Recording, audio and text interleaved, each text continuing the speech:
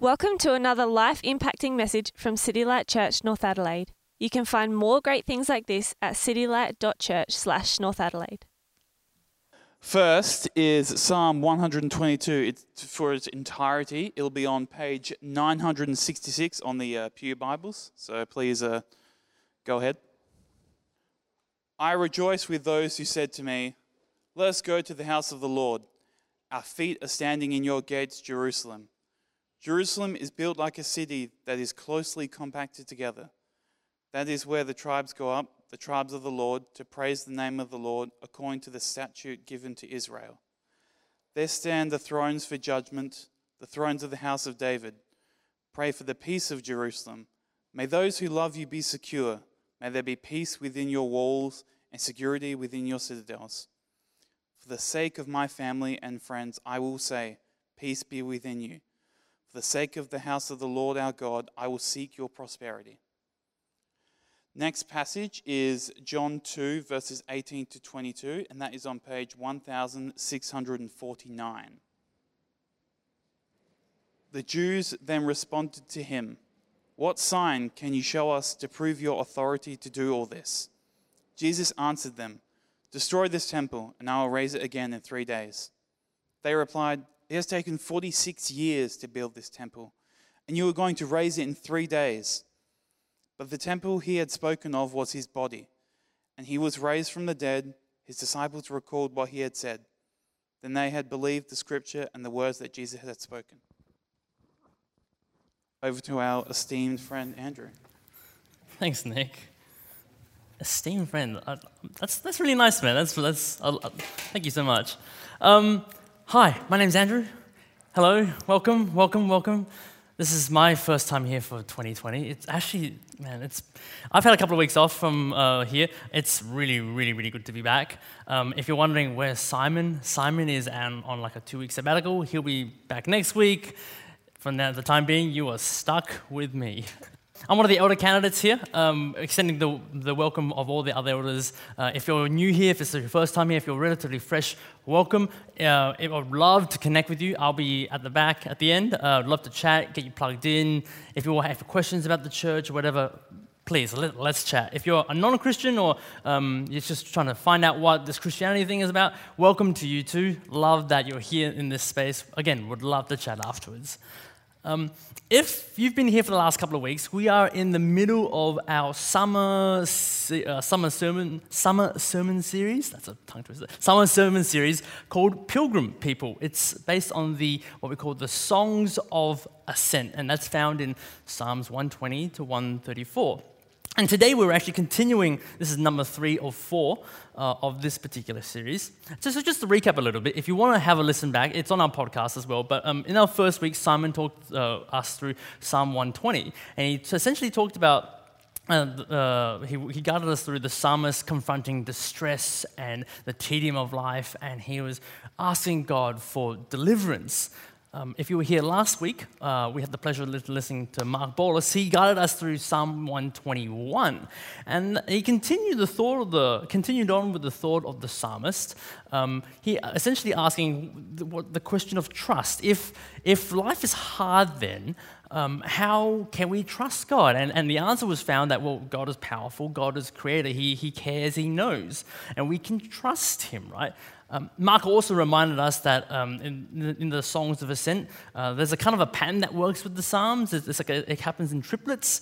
Life happens, it's hard, then there's a solution, God comes in, that we can trust Him, and then there's an outflow from that. And today's Psalm is Psalm 122, right after Psalm 21. If you can do your math, that's where we're at. Essentially, it follows this progression of thought. If God is our creator, if He's protector, if we trust Him, now what? Now what? What do we look forward to? And I think if we're honest with ourselves, we all struggle in life a little bit. And for us Christians, we trust God, but sometimes we're left like, now what? The Christian life is very much like this. And if we just want a real talk for a sec, I don't know about you, but I personally feel like I'm still 2019. Anyone still feel that as well? Get those vibes? Yes, I got a few nods. I still feel like it's 2019. Christmas was crazy for me.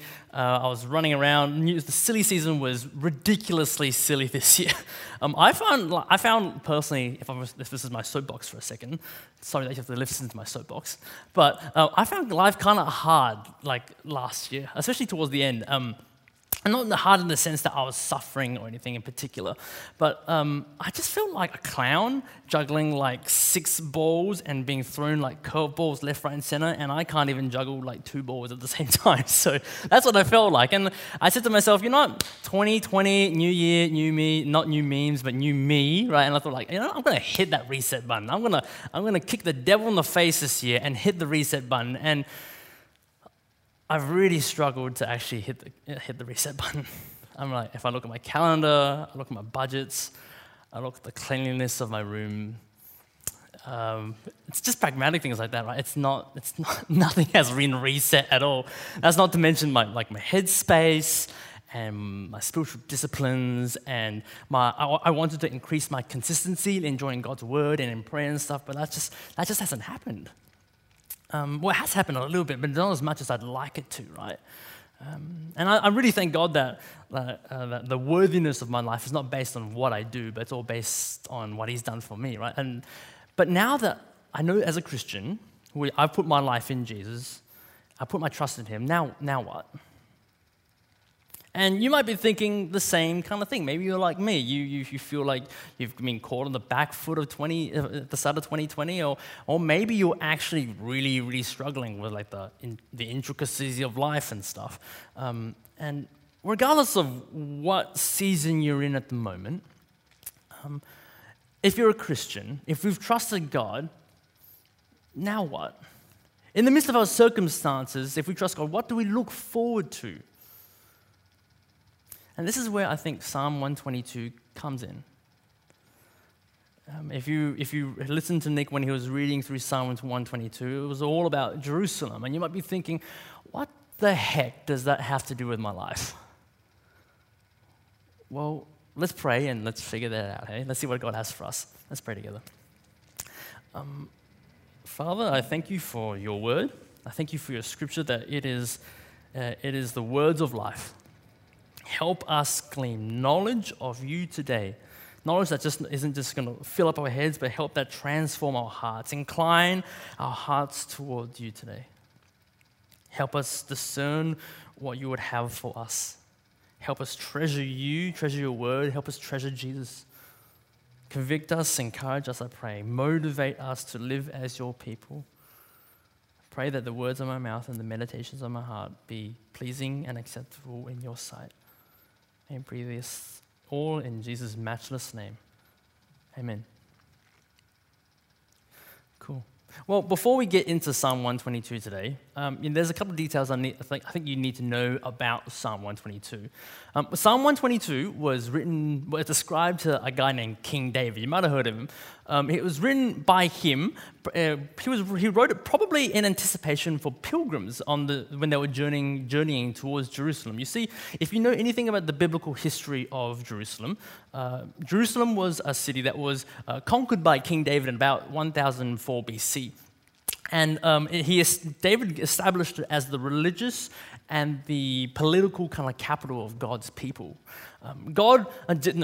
King David wanted to build a temple there. And this temple was really important because that's essentially where God's presence kind of dwelled. But he was instructed by God not to do that. In fact, his son, King Solomon, actually does that. But as a result, King David spends lots and lots of time planning the temple, planning the city, and he had it all in his mind's eye. And so, in previous sermons, regarding the songs of ascent here, pilgrims would sing these songs on the way to Jerusalem for the 3 kind of annual Jewish festivals. You have Passover, the Festival of Weeks, and the Festival of Tabernacles. And in the case of Psalm 122, they would potentially even sing this particular psalm on their way up, on the steps towards Jerusalem, on the steps towards the temple. And now you're wondering, what does a song about Jerusalem have to do with anything for us? You might be thinking, why are they singing about the city of Jerusalem? Is it kind of like Frank Sinatra, New York, New York? Is that the deal with that kind of there? Well, actually, it kind of is. It actually, believe it or not, it actually kind of is. I mean, like, Dave, are you saying that King David was like Frank Sinatra? Kind of not. Well, King David played the harp, but you wouldn't make fun of him because he would rip your face off because he could fight bears and stuff. But anyway, New York. Has anyone actually been to New York? I've got a few hands. Who would love to go to New York? Okay, that's probably 70% of us. That's pretty good. I don't know about you, but traveling costs money, especially when if you want to go to New York. It costs a lot of money there. Flying there is about like a 24, 26-hour trip, depending on which flight route you do. And as a millennial, I've noticed this thing with my millennial friends. There's this travel bug. If you're a millennial, you just want to travel, right? You just want to get out there. And I think travel is, it's deemed as the cool thing, and I get that. I personally haven't been caught by that, been bitten by that bug, but I understand that. I think that millennials, especially in Adelaide here, man. Adelaide, people think that Adelaide is such a big country town. You know what I'm talking about? It's not Melbourne or Sydney, it's Adelaide. They just want to get out of here, right? They want to see like New York or London or Tokyo or Singapore or Paris or Berlin or Dubai, something like that, right? And you ask them, especially if these millennials come back and you ask them, man, what was good about New York City? What was good about London? What was good about Singapore? They would say, man, it's just better. They would just say, it's better. It's the energy. It's the vibe. You know what I mean? You've heard this before? It's the vibe. And in the last few years for me, I've had the privilege to actually go to a couple of these places like New York, LA, Singapore. And at the time, like when I would hear people talk about the vibe and stuff, I'm like, man, this is a load of crockery. Like this is like you're talking out of your behind, man. There's no such thing as the vibe. But when I was in Singapore, I didn't realize that I did the same thing.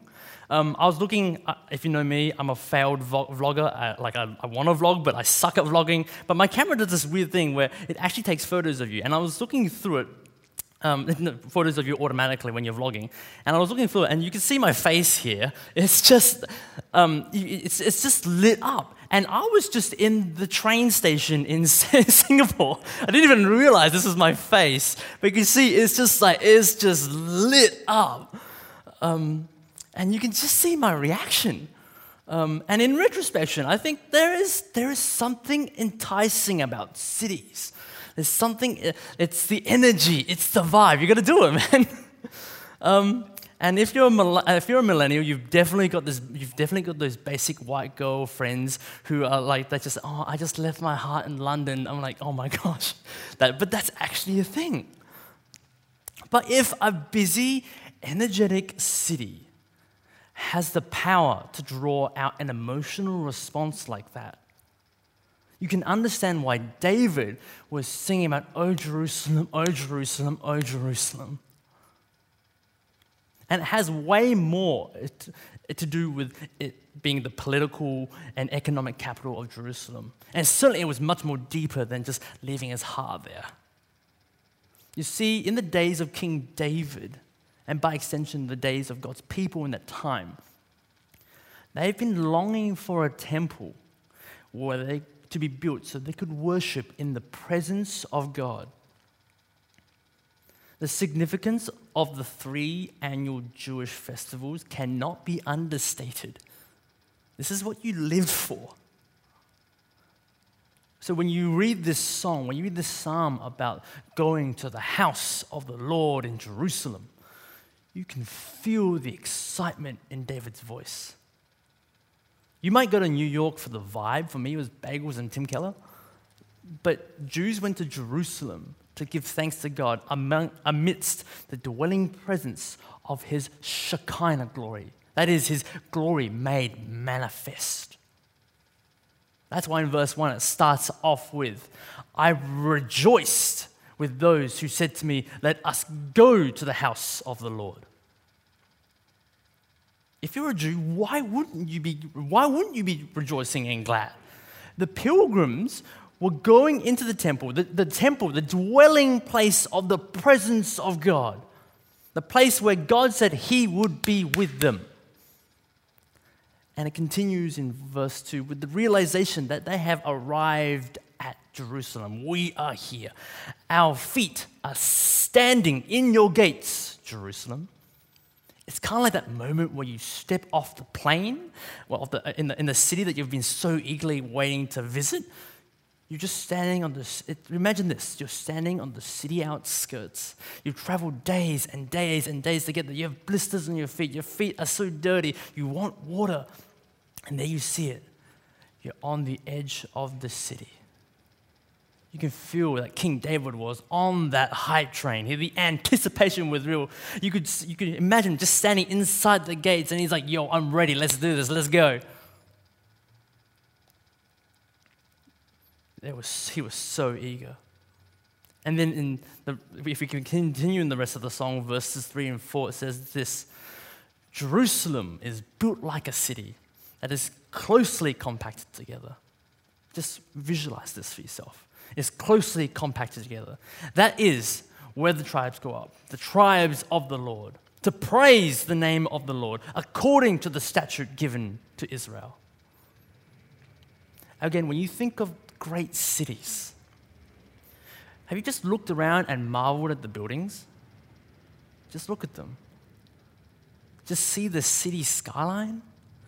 When you see the evening sun just crack through the middle, in between the buildings, between the gaps of the buildings, King David gives us this image of a city closely packed, tightly knitted together.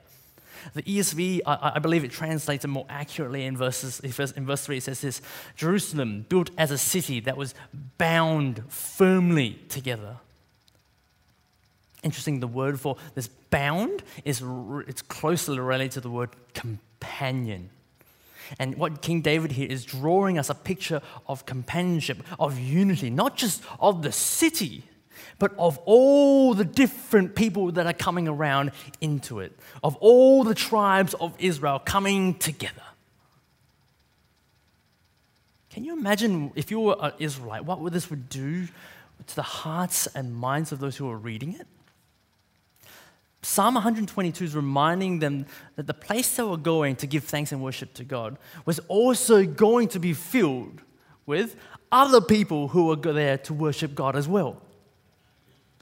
And for King David, this guy was passionate about God's law. He meditated on God's law day and night. He delighted in God's law. And he wanted pilgrims to be reminded that what they were doing in going to Jerusalem was actually in line with what God had asked them to do. They could delight in honoring God. And it goes on in verse 5 saying this: There stand thrones for judgment, the thrones of the house of David. Not only were the pilgrims going to the place where God was dwelling, but they were going to the place where justice was being carried out. Now, if you're an Israelite reading this meant a few things.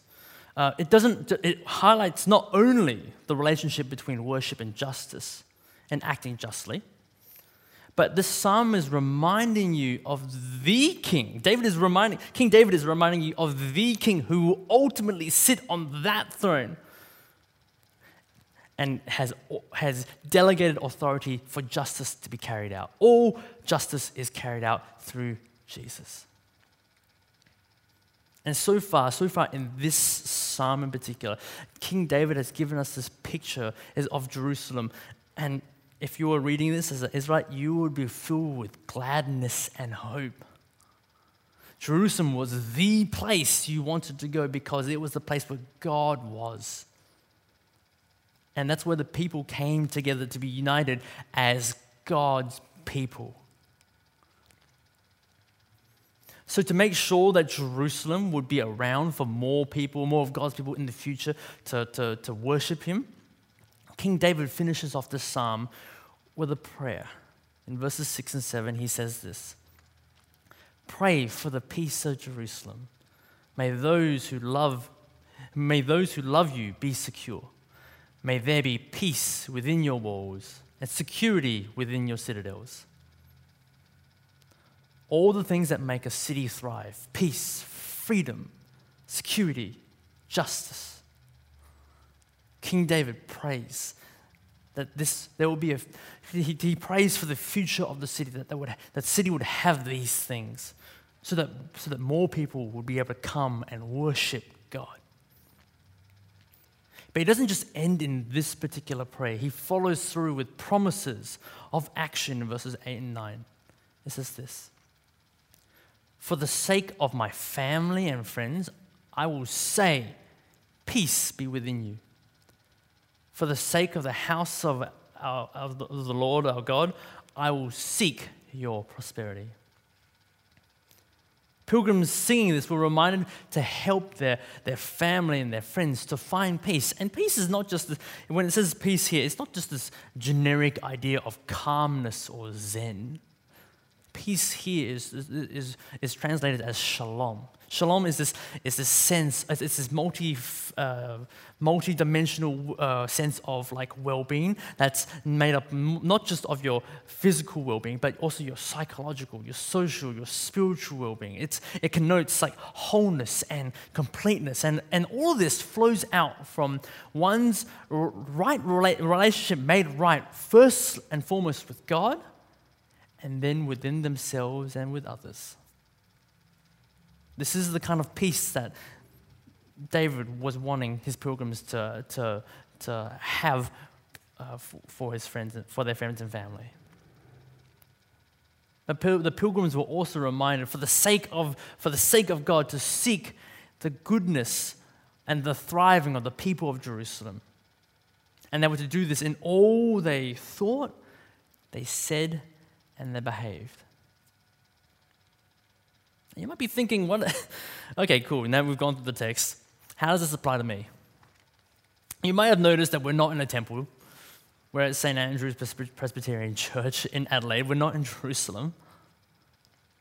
What are we meant to do with all this? You might be thinking, man, Tran, you started off with like, okay, life is hard. We can trust God. There's a flow-on effect from that. Now what? I don't see how this kind of connects. I think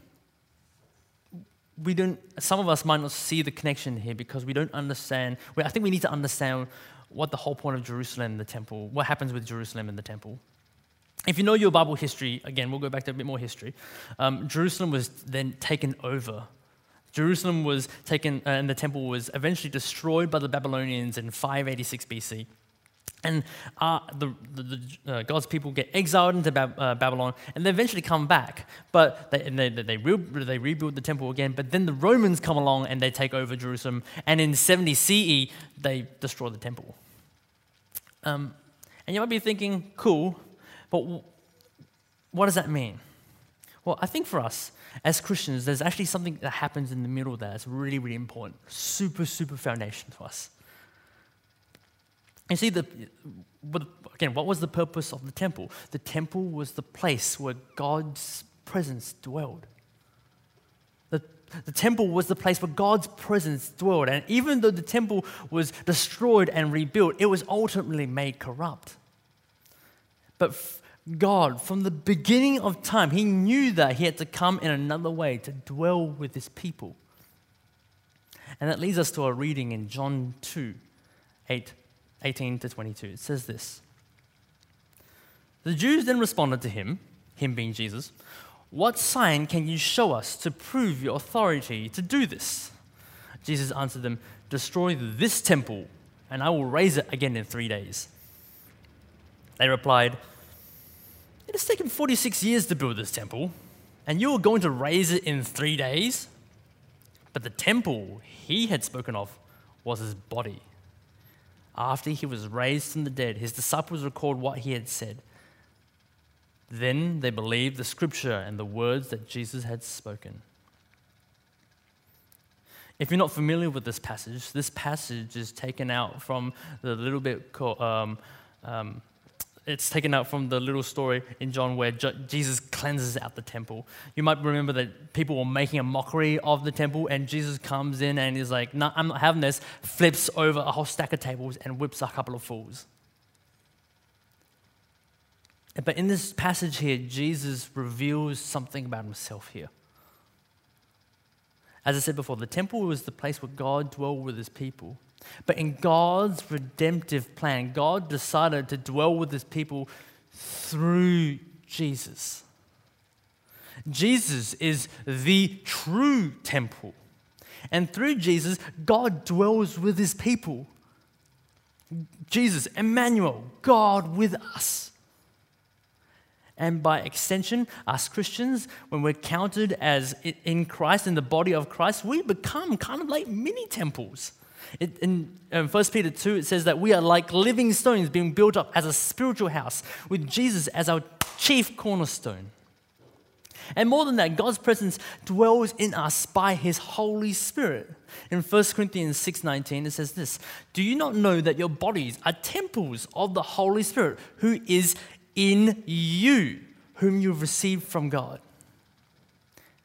This has huge ramifications for us, not just in this psalm, but all of Christian life. However, with this in mind, in regards to Psalm 122, this gives us three kind of applications from it. And the first thing I really want to talk about, I think, is that we should meet gladly as the body. Remember how King David reacted when someone said to him, "Let us go to the house of the Lord"? How did he react? He rejoiced, he was glad, he was consumed with zeal for the Lord. And David didn't envision pilgrims going on their own. The text says, someone said to him, let us together. That's plural, right? Pilgrims didn't go to Jerusalem on their own. They certainly didn't go to worship God alone. And as for us, as pilgrims in this life, one of the graces that God has had on you, if you are a Christian, is that once you've been saved, you don't do life alone. Yes, you have Jesus, you have the Holy Spirit dwelling within you, but God has given you his people. It is not possible to do life alone. It is not possible to be to do life without God's people. You aren't the Christian Luke Skywalker all alone with the Holy Spirit Yoda and the Dagobah system, right? That's not we are reconciled by God's blood, by Jesus' blood towards God, but he also reconciles us to each other. The pilgrims sang this psalm and they rejoiced because when they saw God's work in their life, and they come across another pilgrim who had God's, where they were celebrating God's work in their life, they could do that together. And they could worship God for his kindness and for his mercy, and they could do that collectively. They loved together because God was worthy of all of the praise, all of the glory, all of the honor. And as Christians, we have received the immeasurable, unfathomable, undeserved favor from God. We've received riches from God's grace, not just in the forgiveness of our sins, but every good gift that we have is from God. Every good gift. Not to mention Ephesians 1, it says that we, in the heavenly realm, we have every spiritual blessing in Christ. I don't even know what that is, but that sounds sick. We'll find out one day. And all of us Christians have that. We have so much to be thankful for. And our collective praise, we should really praise God collectively. Not to mention that in Matthew 18:20, it says, when two or more gathered in my name, I am with them. Yes, the Spirit lives in us, but there's something special when God meets. There's something special when God's people meet. When we meet, we are the physical manifestation of Christ's body. In Hebrews 10:24-25, it says this, let us consider how to stir up one another to love and let Let us consider how to stir one another to love and good works, not neglecting to meet together, as is the habit of some, but encouraging one another, and all the more as the day draws near. When we gladly meet, worshiping together, God together, giving thanks together, we are actually built up. Our hearts are stirred towards Him. We are encouraged to live for Him. We are reminded collectively of our value in Christ. Now, I just want to say, I know that some of us, probably at least a few of us here, struggle with the idea of meeting with other Christians. Gathering with other Christians. Some of us dread the gathering, especially this corporate gathering or the Sunday gathering, or maybe even DG. And because me telling you to rejoice in gathering with other Christians, it seems like a burden to you. And if this is you, I know there's lots of factors that are probably involved, but I want to just address just two main ones that I've thought of. The first kind of factor I've kind of thought of is maybe we struggle to gladly gather because we feel like if I was to be glad, I'll be fake, or I'm just not feeling happy about gathering. Now, gladness and rejoicing in God, they aren't necessarily emotive responses. Now, it can certainly involve emotion, but emotion is an expression of attitude. Rather, here in this song of ascent, it's actually talking about the posture of our hearts towards God and His people. You may struggle with your emotions. You might not be sure what to feel, and that's okay. My question to you, if this is you struggle to gladly be with God's people. My question is, how thankful are you to God for all that He has done for you? Does that thankfulness drive you towards living your life open-handedly to God's will? Does your thankfulness drive you to live a life lived as worship? Are you living in a way that honors God, not because you're trying to earn His love, but because you already have it? Something to think about.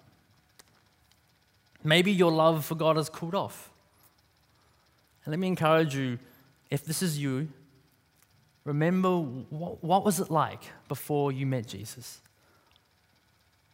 What was it like to be separated from God? Remind yourself of the cost that God took to redeem you. And I'm not trying to guilt trip you here, but I want to remind you of the eternal love that God has for you. As Jacka would say, God is so glorious and amazing because He bankrupted the treasury of heaven for you. And He's given you people to do life with, reminding you that you aren't alone in this. And if you're feeling like, man, I'm not feeling thankful, but I want to be, I would encourage you, ask God, ask the Spirit to open the reality of your the eyes to the reality of your sin. Ask God to break your heart of stone and to replace it with a heart of flesh, inclined towards Him. Ask Him for regeneration of your soul, for peace, for shalom. The second reason why we might find that rejoicing with other Christians it might be a burden is because we feel like when we're around other Christians, we might not feel like we're good enough. I can't be in a church environment because I'm good enough. I'm not good enough. And I've heard stories of people before coming in and say like, man, I can't go to church. I feel like if I go to church, either the church is going to burn down or I'm going to get lit up. I've heard people say like, you don't know what I've done, Andrew. You don't know. And truth be told, I probably don't know what you've done. But you know what? When we read this psalm, it was written by King David. And that should give us great hope. Because as much as David was a man after God's own heart, a man who delighted in the law of God, a man who was a great king and a great ruler who brought much wealth and prosperity to the nation of Israel. He was a deeply flawed man. You think you can't approach God because of your sin? Yes, I'm not saying that you haven't sinned. I'm not saying that you haven't potentially caused grievous harm or hurt to people. But my guess is that you haven't slept with a woman and then tried to murder her husband in order to cover up a pregnancy. And if that, I say that rhetorically, but if that is you, there is grace for you here too. King David was a sinful person just like you and me. And yet he gladly approached the throne of God because he knew that God was the one that saved him and redeemed him. It wasn't his works, it was all God. The gospel is the great leveler. We are all born sinners. No one here is better than anyone else. And yes, we are growing in each and every one of us are growing in maturity in our faith, but it's the opinion of God that counts, not the opinion of others. And if you're in Christ, God sees you as perfect, blameless, and spotless. Tim Keller has a great quote. He says this, the church is a hospital for sinners where triage happens, not a museum for saints. If you're in Christ, you can gladly meet with his people because we're all the same. And if you're here tonight and you aren't a Christian, I'm really glad that you're here. Because we know that none of us are better than each other. But it is the gift of grace that gives us infinite value, the Christians, infinite value in God's eyes. And that offer is on here tonight for you. I urge you, if you're not a Christian, God can see you as perfect and blameless and spotless. That gift is up for you tonight. Receive it and receive wholeness, receive completion, receive peace with God, yourself, and others. That's on for you tonight. Have a think about that, please. If you want to chat, I'd love to chat at the end. Kind of next application.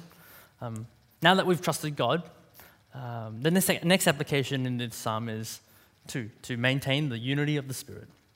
Now, it goes without saying, if we are going to the house of the Lord, we should probably believe the same thing, right? But unity of the Spirit isn't just merely a theological kind of agreement. As mentioned earlier in verses 3 and 4, you see these themes of compassion and unity and amongst God's people. And God's, not just God's people, but think about it, they were the different tribes, they were different peoples. And that should be the same with us, right? Think about this. If we're in Christ and we're all temples of the Holy Spirit, the same Holy Spirit lives in all of us. That unites us. The blood of Jesus unites us, but the indwelling Spirit of God lives within us. That unites us as well. The same Holy Spirit that lives in you lives in me. In Ephesians 4, 1-6, it says this, I, Paul, therefore, a prisoner of the Lord, urge you to walk in a manner worthy of the calling to which you have been called, with all humility and gentleness, with patience, bearing with one another in love, eager to maintain the unity of the Spirit in the bond of peace. There is one body and one Spirit, just as you were called to the one hope that belongs to your call. One Lord, one faith, one baptism, one God and Father of all, who is over all and through all and in all. It is saying because of the indwelling Spirit, we have unity, but it instructs us that we must maintain the unity. Revelation 7, 9 to 10, it's a great image of what the future looks like. It says this, after this I looked, and behold, a great multitude that no one could number, from every nation, from all tribes and peoples and languages, standing before the throne and before the Lamb, clothed in white robes and with palm branches in their hands, and crying out with a loud voice, salvation belongs to our God who sits on the throne and to the Lamb. This is where we're headed.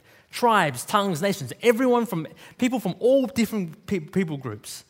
The church is designed to be a multicultural, multilingual, multi-socioeconomic entity that is unlike anything in the world. It is filled with different people, different opinions, different preferences, and undoubtedly there will be clashes in the church, especially because we're sinful people. But the church was also created to have a unity of the Spirit. And the way we treat each other, the way we love each other in the church is a demonstration of that unity. It's a demonstration of that unity. Now, that doesn't mean that you have to be best friends with everyone at church. It doesn't mean that you have to have the same political opinions as someone in the church. But whether you like it or not, you have more in common with your fellow Christian who might abhor their politics. You have more in common with that person than the person who's your best mate, who shares the same ideologies as you, but is not Christian. And because we are united by the Spirit, through our differences and our conflicts, it is the Spirit that enables us to walk in all humility, in gentleness, and with patience, bearing with one another in love. The Spirit allows that. And I've only just mentioned politics once, but this could apply to broken friendships in church. It could apply to that Christian friend who backstabbed you. It could apply to Christians in the church who have lied to you or gossiped about you or grievously hurt you. As recipients of God's grace, by the Spirit's power, we are now dispensers of God's grace. As recipients of His grace, we are now dispensers of it. Let's maintain the unity of the Spirit. And lastly, this ties in with our last kind of application. It says here, to seek the good of His church. To seek the good of His church. Now, if you're new here and you might be thinking, like, this point sounds a little bit self-serving, Andrew. You're wanting people to seek the good of your church. You probably just want us here. You probably just want your numbers boosted. You just want more tithing money. You probably more time. And to some degree, that's actually very true. I actually do want those things. But I would actually, in fact, argue that that bar is actually very low. Time and money, that's the tip of the iceberg. That's just the beginning. What I want for you is for your life to be so radically transformed by the love of God that you are willing to have every facet and every asset in your life open. Open to what? To the Lord your God in glad surrender to His rule and reign. Every facet, every asset of your life. I want you to want those things. Not for us, not for the church, not for this North City Light Church, North Adelaide, but ultimately for the purposes of the glory of God. You see, the church is God's primary strategy for reaching those who don't know Him. We are God's plan A. Well, Jesus was, and then He chose to use us. We are God's primary strategy. The church is how people will know who God is. People need to know who God is so they can be in right relationship with Him and worship Him. And a healthy church, a church that's in a good position, that leads to mission. And to quote John Piper, missions exist because worship doesn't. We must pray for the good of the church, that she may be all that she was meant to be. But we must not only pray that the church be a refuge of love for the lost, the broken, and the hurting, but we must be willing to do all we can to be that. That's a hard call. That's going to hurt. That's going to cost. That's going to be sacrificial. But when we consider everything in this world as loss, and we consider that Jesus is sufficient, that He is enough, we will grow in our ability to seek the good of His church. Now, realistically, I'm not expecting this to happen overnight. I'm not expecting this heart change to happen overnight. I dare say it's happening to myself and all the elders and everyone here in our discipleship groups as well. It's going to be a lifelong struggle for us to give everything up to God. But notice how the last stanza in the psalm, in verse 6, it starts off with a prayer. Prayer is not just working in conjunction with God, but it actually changes changes the disposition of our hearts. At least it changes in how we act and how we live and how we seek the good of God's people. And in Matthew 16:18, Jesus tells Peter that on this rock I will build my church, and the gates of hell shall not prevail against it. Jesus speaks of the unstoppable nature of God's church because Jesus is absolutely in charge of it. But we are all called to participate in that work, to contribute to the health of the church by praying earnestly for it and to sacrifice deeply for her. To pray earnestly for her and to sacrifice deeply for her. What we learn from this song of ascent is how to respond to God's goodness. And it's all birthed out of a deep-seated joy that is only found in Jesus. So even though, yes, life is hard, I get it. Jesus has given us plenty of reason to trust him. And as for us Christians today, even though we don't have to go on a pilgrimage to Jerusalem to worship God, the words of this ascent still ring true for us today. We have the privilege of having evidence that God has become man through Jesus, and he has dwelled with man through him. But we also have the privilege that God is actually dwelling in us through his Spirit. So no matter what season of life you're in at the moment, God has given us plenty of reason to be joyful with him, joyful in him as a people. He's given us other Christians to do life with. And for his glory's sake and for our joy, he has given us a mission to participate in. This is the church. Let's pray and give thanks for the gift of his Son, whom through all of this is possible. Let's pray. Heavenly Father, we thank you for the gift of Jesus. We thank you for the gift of salvation. We thank you for the gift of your indwelling Spirit. Lord, we thank you for the gift of each other. You have now left us to our own devices, but you have given us everything we need. You've called us to be light in this world. Help us to shine like you, Lord Jesus. Help us to be like you. Help us to give up our idols. Help us to let go of the things that we hold most dear to you, that aren't dear to us, that aren't you. Help us to trust you in the midst of our life's difficulties. We know that you are a good God, and we can trust you no matter the circumstance, because you gave us Jesus. You showed your love for us in Jesus. Help Jesus be the primary reason why we do anything and everything in this life. Be with us, comfort us with your Spirit. Help us to love each other well. When people see us love each other, I pray that that when people see that, they actually see that something out of this world, something that's different, something that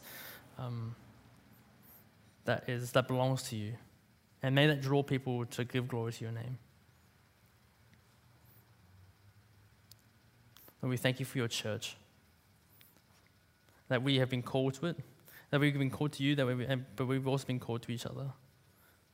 Help us to live for eternity today. We pray these things in Jesus' mighty name. Amen. Thank you for listening to audio from City Light Church, North Adelaide. We hope you found it helpful, and we'd love for you to share this message with others. For more great content, more information about City Light Church, or to donate to the work of City Light Church North Adelaide, visit us at citylight.church/North Adelaide.